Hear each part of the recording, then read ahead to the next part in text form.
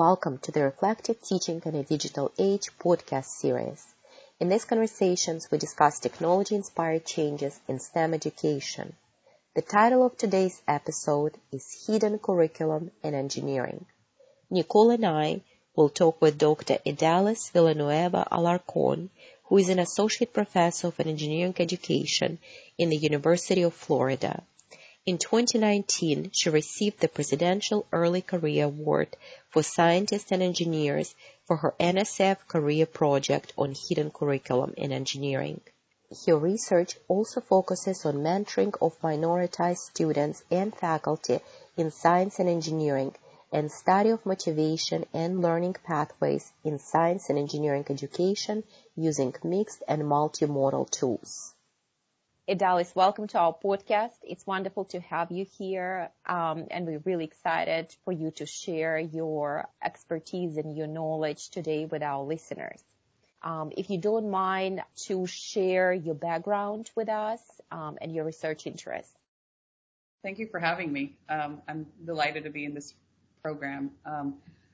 My name is Idalis Villanueva Alarcón. I was in Puerto Rico, born and raised there, and I pursued a degree in chemical engineering. Came to graduate school in the early 2000s in the University of Colorado Boulder, finished my degree in chemical engineering, transitioned into a postdoc in neurobiology, and then realized in my postdoc that I was in the wrong career, and decided to make a career switch at that time. Really became interested in engineering education. Didn't really have the financial means to get a PhD in engineering education, so I took a longer route, became a lecturer, started partnering with educational researchers, and 13 years later, here I am as an engineering ed researcher. Thank you. So can you tell us something about what you research? Yeah, I am very interested in the topic of hidden curriculum. And for those of you who don't know what hidden curriculum is, it's this idea of these hidden or not so explicit messages that can be communicated or not communicated in a working or learning environment. And it's those messages that tell you whether or not you belong in that environment. And what do you think an example would be of, say, an engineering undergraduate program, and what an example of a hidden curriculum would be in that case? One or two examples, maybe. Yeah, so for example, if a professor is planning to do an engineering project, and that professor is talking about professionalism, and he or she decides that the examples of professionalism tend to only tailor to one type of professional. You know, you need to dress in a certain way, you need to talk in a certain way. That may cue to other people that their personalities and their identities may not fit with what is known in the engineering profession. Another example that comes to mind are advertisement materials that come in the form of jokes that define how an engineer should be. You know, we have these ideas of you have this socially awkward engineer and jokes around that, rather than really trying to change the messaging that, you know, we are all humans with different interests, rather than trying to convey an identity or a persona of who an engineer is.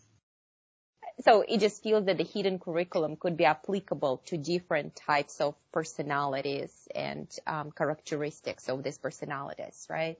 Absolutely. And hidden curriculum really is systemic. I mean, it is coming from the system, migrating through different structures to the person. And so that messaging can be interpreted in different ways by different people. My research shows that many underrepresented students and faculty, many intersectional individuals are the most affected because they get more than one type of messaging compared to majority groups. And does the impact of the hidden curriculum, does it show up differently, would you say, in face-to-face versus online environments, or are these similar?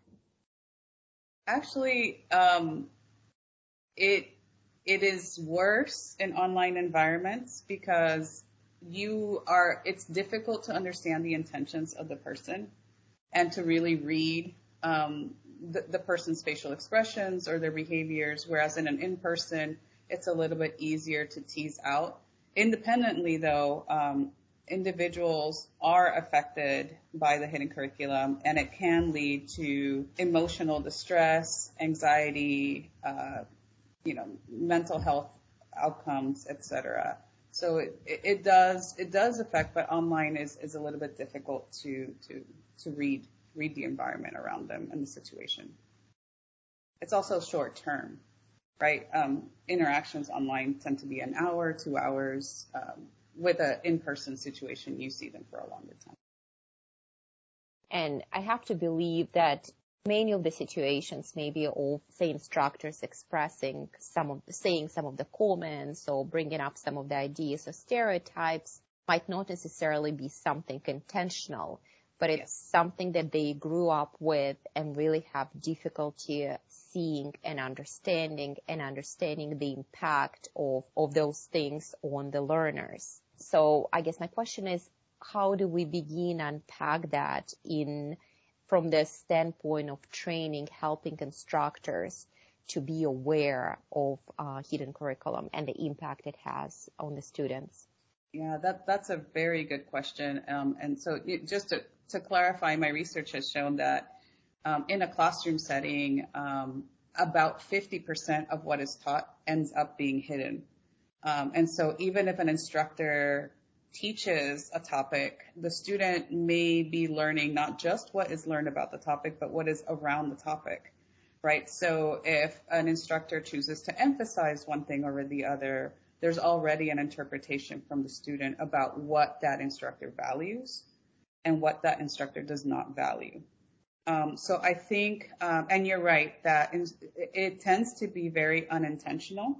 Oftentimes, you have a lot of really willing instructors wanting to help the students, but in the process of wanting to help the students, if they don't take the time to understand the student's context and where it come from, any attempt to try to improve the situation actually ends up making it worse. And so I think the first step for instructors is to really try to get to know the students, their interests, where they're coming from. They may be surprised that some of them may not be as engaged in a classroom because, it is a sign of respect in their cultures rather than, they don't want to participate, right? And so having the instructors really recognizing the diversity of the students and what they bring is really important. And then also conveying openness to the students, I think it's equally important. So sometimes an instructor will come to the classroom and only will focus on the course content, but doesn't take the time to show the students, hey, I was a student, I was human, I understand what you're going through, and I'm here to help you. I'm not here to minimize the rigor of the class, but I am here available for you if you need any support.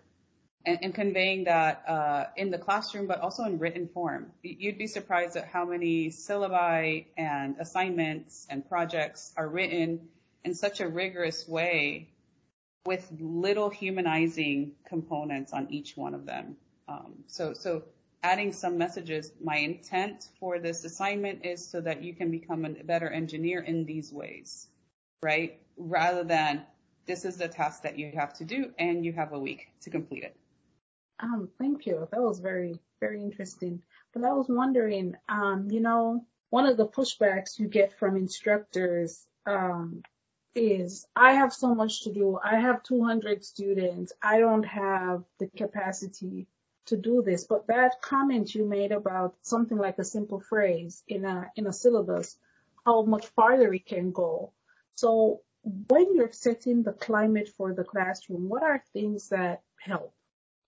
Even as they're introducing the course, Do you know, have you found anything in your research that, just like you said, a statement in the syllabus, like just some way how they introduce the content or the course, if that could be helpful? Yeah. The recommendation I'm about to provide I can't really take the claim for it. It actually came from the University of Nevada, Las Vegas. But I have found it to be very valuable. And it's a model called the TILT model, where in an assignment or in a project, the instructor, rather than writing a whole paragraph on a section that says instructions, that paragraph is divided into 3 subheadings: task, purpose, and criteria. And so the task is basically these are the milestones that you will achieve in your assignment or project. The purpose really connects with what they will use an assignment similar to this in their future engineering profession, and the intention behind designing such an activity. And then the criteria would be something like a rubric or an example of an older submission, so that students are aware of the expectations that they will have for that assignment. There was a study from this group that showed that just making that minor change in 1 or 2 assignments was enough to increase performance scores of underrepresented groups by 1 or 2, 0.1 or 0.2 GPA points. So just a simple change in the phrasing makes a big difference. It doesn't require a lot of effort. And really hidden curriculum doesn't require a lot of efforts. It's that extra, and by the way, here are clear expectations of what I want, and this is how I'm going to help you. Are there suggestions for things not to do? Yeah, so my work does suggest that it is really important to make sure that when ascribing a student, or when telling a student to respond, that you are careful not to always point to that same student, or you're careful not to always give voice to students who are already performing the way that the instructor wants. At the same time, the instructor needs to be very careful to only choose one way by which a student can answer and respond. And by that, I mean some students are inherently introverted, right? And only saying, do you have any questions? Can you raise your hand? Already automatically removes the opportunity for some students to answer. Whereas if potentially they can consider including a 1-minute paper, for example, that will include a lot more students, and their voices can be heard in a more meaningful way. So really thinking about little minor changes that they can do to expand the voice of all the students in the classroom will cue a lot more inclusion in it too. I'm also curious about from the student perspective. So, for example, if, again, the instructor is not using the right language and not taking opportunities to connect to his or her audience, what is it okay for a student to do, or how to approach an instructor about the matters of the hidden curriculum? Yeah. I mean, I think it's a great question. One of the things is, for the students, is to become aware that many instructors do have good intentions, and they do really want to help the students, and coming with a mindset of, my goal is to raise their awareness, not necessarily to put them on a defensive mode that would then cause worse consequences for the student. So I always tell my students to ask questions, right? And to ask questions seeking to try to understand intention. So if a student doesn't understand why an assignment was designed the way that it was, or why some students were called up in the class versus others, I think a student has the right to come to the instructor and say, help me understand, what is it that you're looking for in this assignment, right? Or, I really liked this discussion. I wish I would have had more opportunities to share more content. Have you thought of including a chat or a discussion board so I can contribute to a little bit more? So offering some ideas and suggestions for inclusion and being an advocate in that way will help benefit other students. But also keeping in mind that, it is not necessarily intentional and that the goal is really to help a wider group of students feel included in the classroom.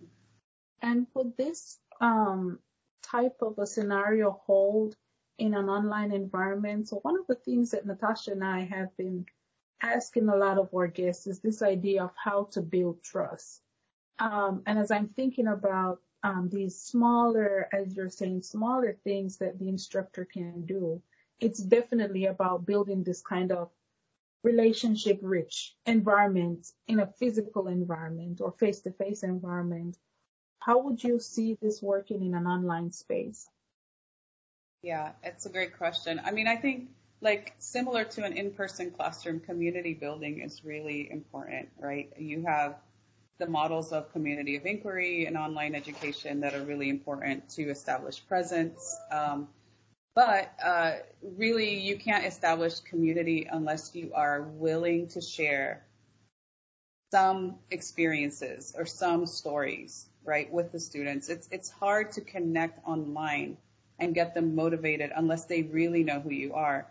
Like I said before, in an in-person environment, you have more opportunities to understand the context, right? You're seeing the instructor all the time. You're seeing the dynamics between the students and the faculty. You're potentially seeing that instructor in a hallway, during the week, but you don't necessarily get that in an online environment. So it's those first few weeks of establishing trust with the student is essential. But also, I think one of the things that I've done in my online classes is to understand that in an online environment, it's really important to have students bring some of their funds of knowledge and some of that information back into the classroom so that you're not just the instructor, you're facilitating content, but they are also bringing in new knowledge to the classroom and the way that it's built. One example that I can share is every 5 weeks in my online classes, we have these showcase weeks. And it's a week that is student-led, and they basically share information that they have found about a topic that has been covered in the class, and we put it into an online digital repository. And so the idea with that is that the students are providing information and knowledge. We're putting it into a digital repository that will benefit future students who are taking the class. It's interesting maybe to just kind of zoom in a little bit on the online environment, because I think that's a big part of our podcast too. How does that integrate into the teaching, whether it's online or hybrid? Nicole and I have been discussing with many of our guests this idea that it appears, and there are some trends that showing that some of the quieter students especially, but not necessarily, tend to show up a little bit better in an online environment, be it not necessarily through raising hand and offering their opinions, but they could use, for example, text-based communication to comment on something, to make a suggestion. So that kind of becomes by its nature a little bit more inclusive for a particular subset of students. I don't know if you found it in your work, and maybe there are some other tools that were helpful to bring students more into the conversation. Yeah, absolutely. I mean, I consider myself to be an introverted student and, in many ways still an instructor. And so I very much feel more comfortable in an online environment than I do in an in-person.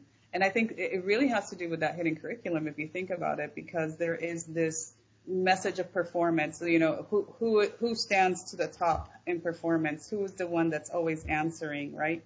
And there's a little game behind that, right, from an in-person environment. But those barriers break down more in an online environment, although it can be harder because in breaking down the barriers, you don't know what the expectations are. It also opens the opportunities for students to truly shine in the way that they can shine the best.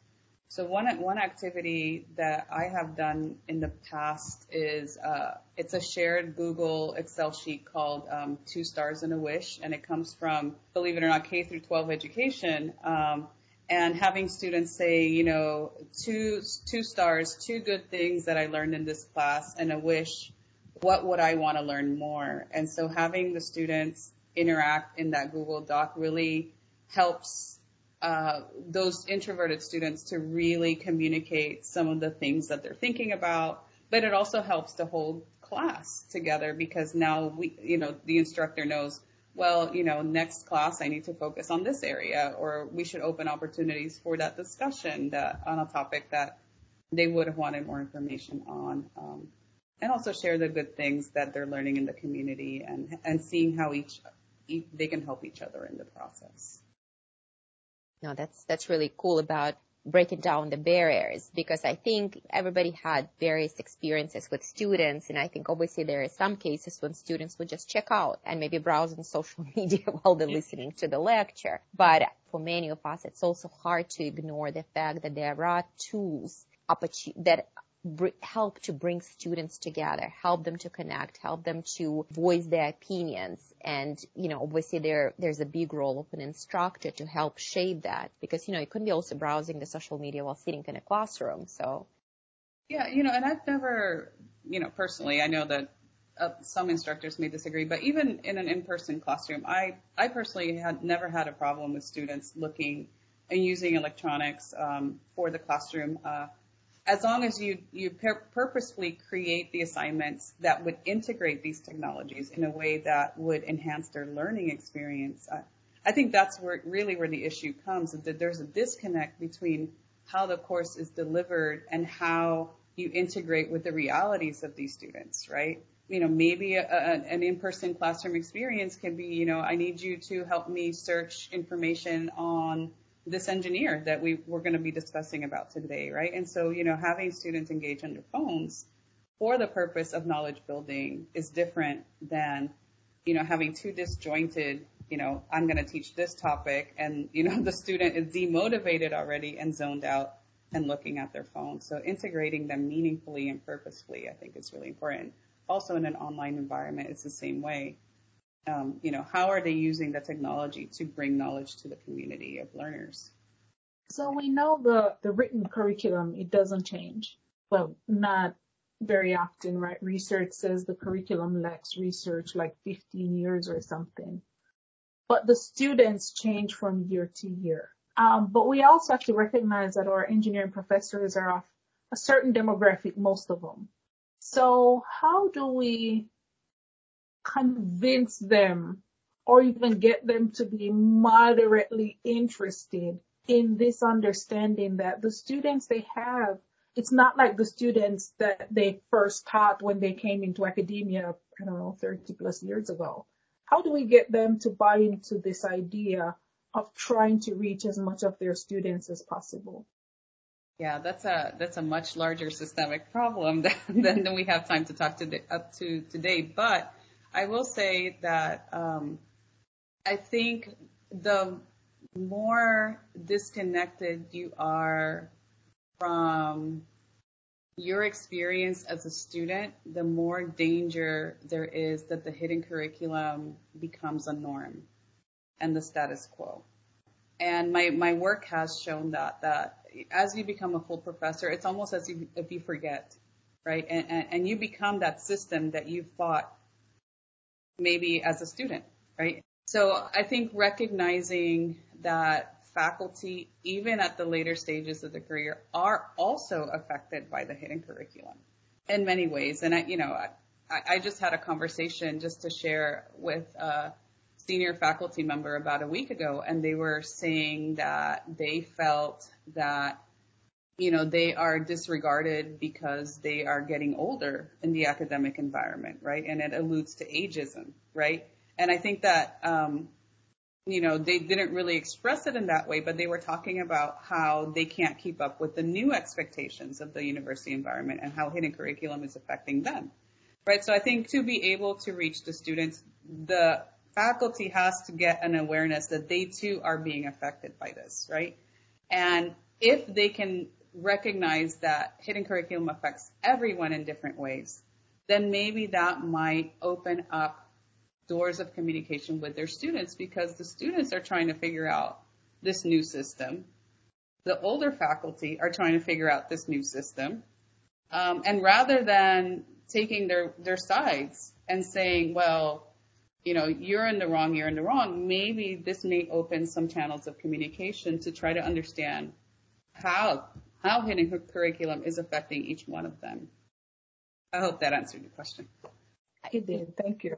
It seems that in a way there's this also theme about, and we kind of talked about, whether you're teaching in person or teaching online, connecting with students, building trust, but also humanizing this experience, and also maybe trying to understand better the stereotypes, why we had them about, what does it mean to be an engineer, what the engineer looks like or doesn't. I'm just wondering also, maybe coming back to this question about online or in person or hybrid, does it make any difference for instructors? And maybe it's a little bit of a repeat question. How do they humanize this connection with students, this experience? Does it matter in what environment they teach? And I guess maybe what I'm saying, if there's any data on that, that from instructional standpoint, is it easier to kind of connect to students in one environment or the other?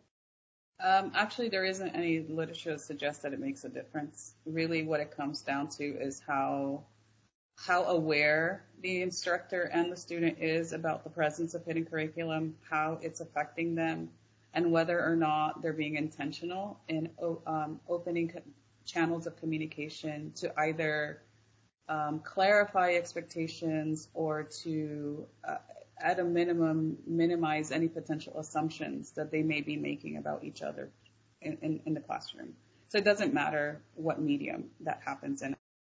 And I guess another question is also for, I think it's, again, generally maybe different personality types, but it's always, especially in a professional work, many try to find a safe zone for them. And especially when you instruct right now in the age when students can video your lecture and maybe post some pieces of what you said out of context, post it on the, on social media, and such cases happen. So I feel like a lot of the instructors might have this internal sort of self-preserving approach to things, to find their safe zone, and maybe not necessarily to find it easier to stay in that zone and not to come out of it. And I think things that we're talking about, connecting with students, addressing different issues, might not be as comfortable, and potentially maybe it might have some implications on instructors. What advice would you give to instructors who kind of dealing with that and thinking about it and figuring out, maybe I'll just keep it to the content and students will learn about it in social science classes, and I don't have to go and I don't have to humanize this experience, but we'll focus on conceptual learning instead. Right. No, and I think that's a very legitimate concern that a lot of instructors have. And every instructor has a different approach in a different situation, but I would say generally speaking, that really comes down to the expectations they establish at the beginning of the classroom in their syllabi, right? So what are the best ways to communicate? What is acceptable and non-acceptable behaviors in the classroom, right? If recording happens, what could potentially be the consequences of that? But also being open enough to open other forms of communication with students. It's amazing with, what has happened with the pandemic, for example, and virtual office hours, right, as a complement to in-person hours. And maybe that's an opportunity for the instructor to, create some listening sessions or create some opportunities for topical office hours. You want to talk about the career and what is it like to become an engineer. Come to this virtual office hour that I open to you. I think instructors have a lot of power to control that narrative as well, but also cue more inclusion to the students. It doesn't necessarily happen within the four walls of a classroom. There are other ways to cue exclusion in online forums. So, as it relates to perceptions of who gets to be an engineer and what engineers do, right? There is always this. I know there were research done around it, changing the conversation about you have to be good at math and science. But earlier you talked about the students' funds of knowledge, and I know that's another research space. Can you talk a little bit about what funds of knowledge are and how they're useful in the classroom? Absolutely. I mean, funds of knowledge are the knowledge spaces that you bring, whether it's related to your upbringing, your cultural background, what you have learned through out of school experiences and whatnot. So maybe you are really good at carpentry and you're really good at art and you're really good at maker spaces and stuff like that. So these are all experiences that students just get outside of the classroom, but very seldom do they have the opportunity to bring it into the classroom.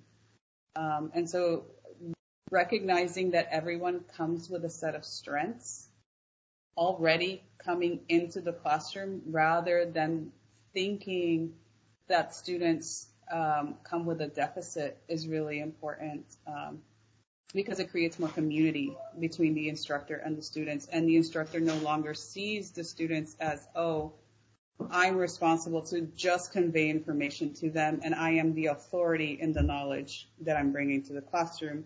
It creates more of an opportunity for a community of learners coming together and learning from each other. Dallas, and I guess more kind of practical question that we typically ask our guests is, what are the 2-3 things that an instructor, engineering or STEM instructor, can start doing this semester in the classroom without maybe necessarily completing a professional development on the topic, if you have any recommendations? Yeah, I mean, a simple thing that they can do in the first couple of weeks of a class is a quick minute paper saying what are the expectations that you have of this class and what expectations do you have of me. I think that second question never gets asked. And I think it's important that the instructor knows where students stand. And then in the same vein, that opportunity can be taken so that the instructor can convey what are the expectations that they have about the students, right, in a follow-up conversation. So that's a simple, maybe 5-minute exercise that they can do in the classroom. I would say a second thing that they could do is if they have teaching assistants, I don't know if they do or not, but having some teaching assistants become their eyes and ears in the classroom, kind of hear what's going on amongst the students, what are they talking about, and then crafting opportunities, whether that's in an office hour or an assignment, to maybe clarify some of those concerns and some of those expectations. I would say just don't leave things unattended to until the point of student evaluations, because I think that's too late. They need to start addressing it earlier. I think the point of student evaluations is very interesting, especially for the faculty where teaching is their primary role. They may be a little bit afraid of shaking things up a bit because they know students have certain expectations. And we want to reach engineering instructors. So what advice do you have for instructors who do want to be more attuned to these issues, but they don't want to make some students upset? That's a good question. I think really it comes down to clarifying the intent behind why they choose to do certain things. So for example, and putting it in a context that the students generally can ascribe to. So I'll give you an example.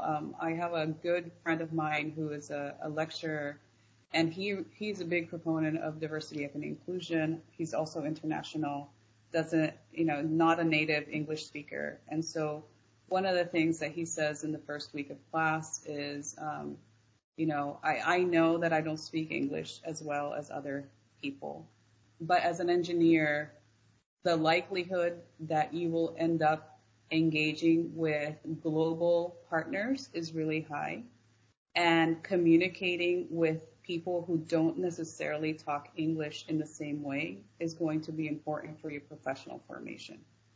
And I think that's a really nice example. And students, when they realize, oh, that's true, right?